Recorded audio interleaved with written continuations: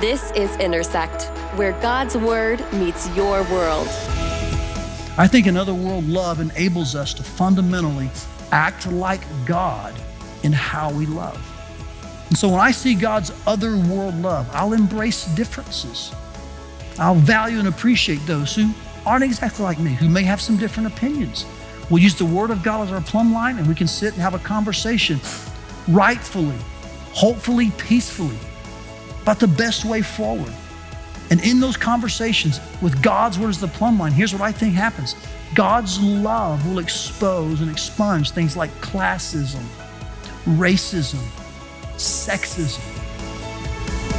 To get more content from First Family Church, visit firstfamily.church/resources.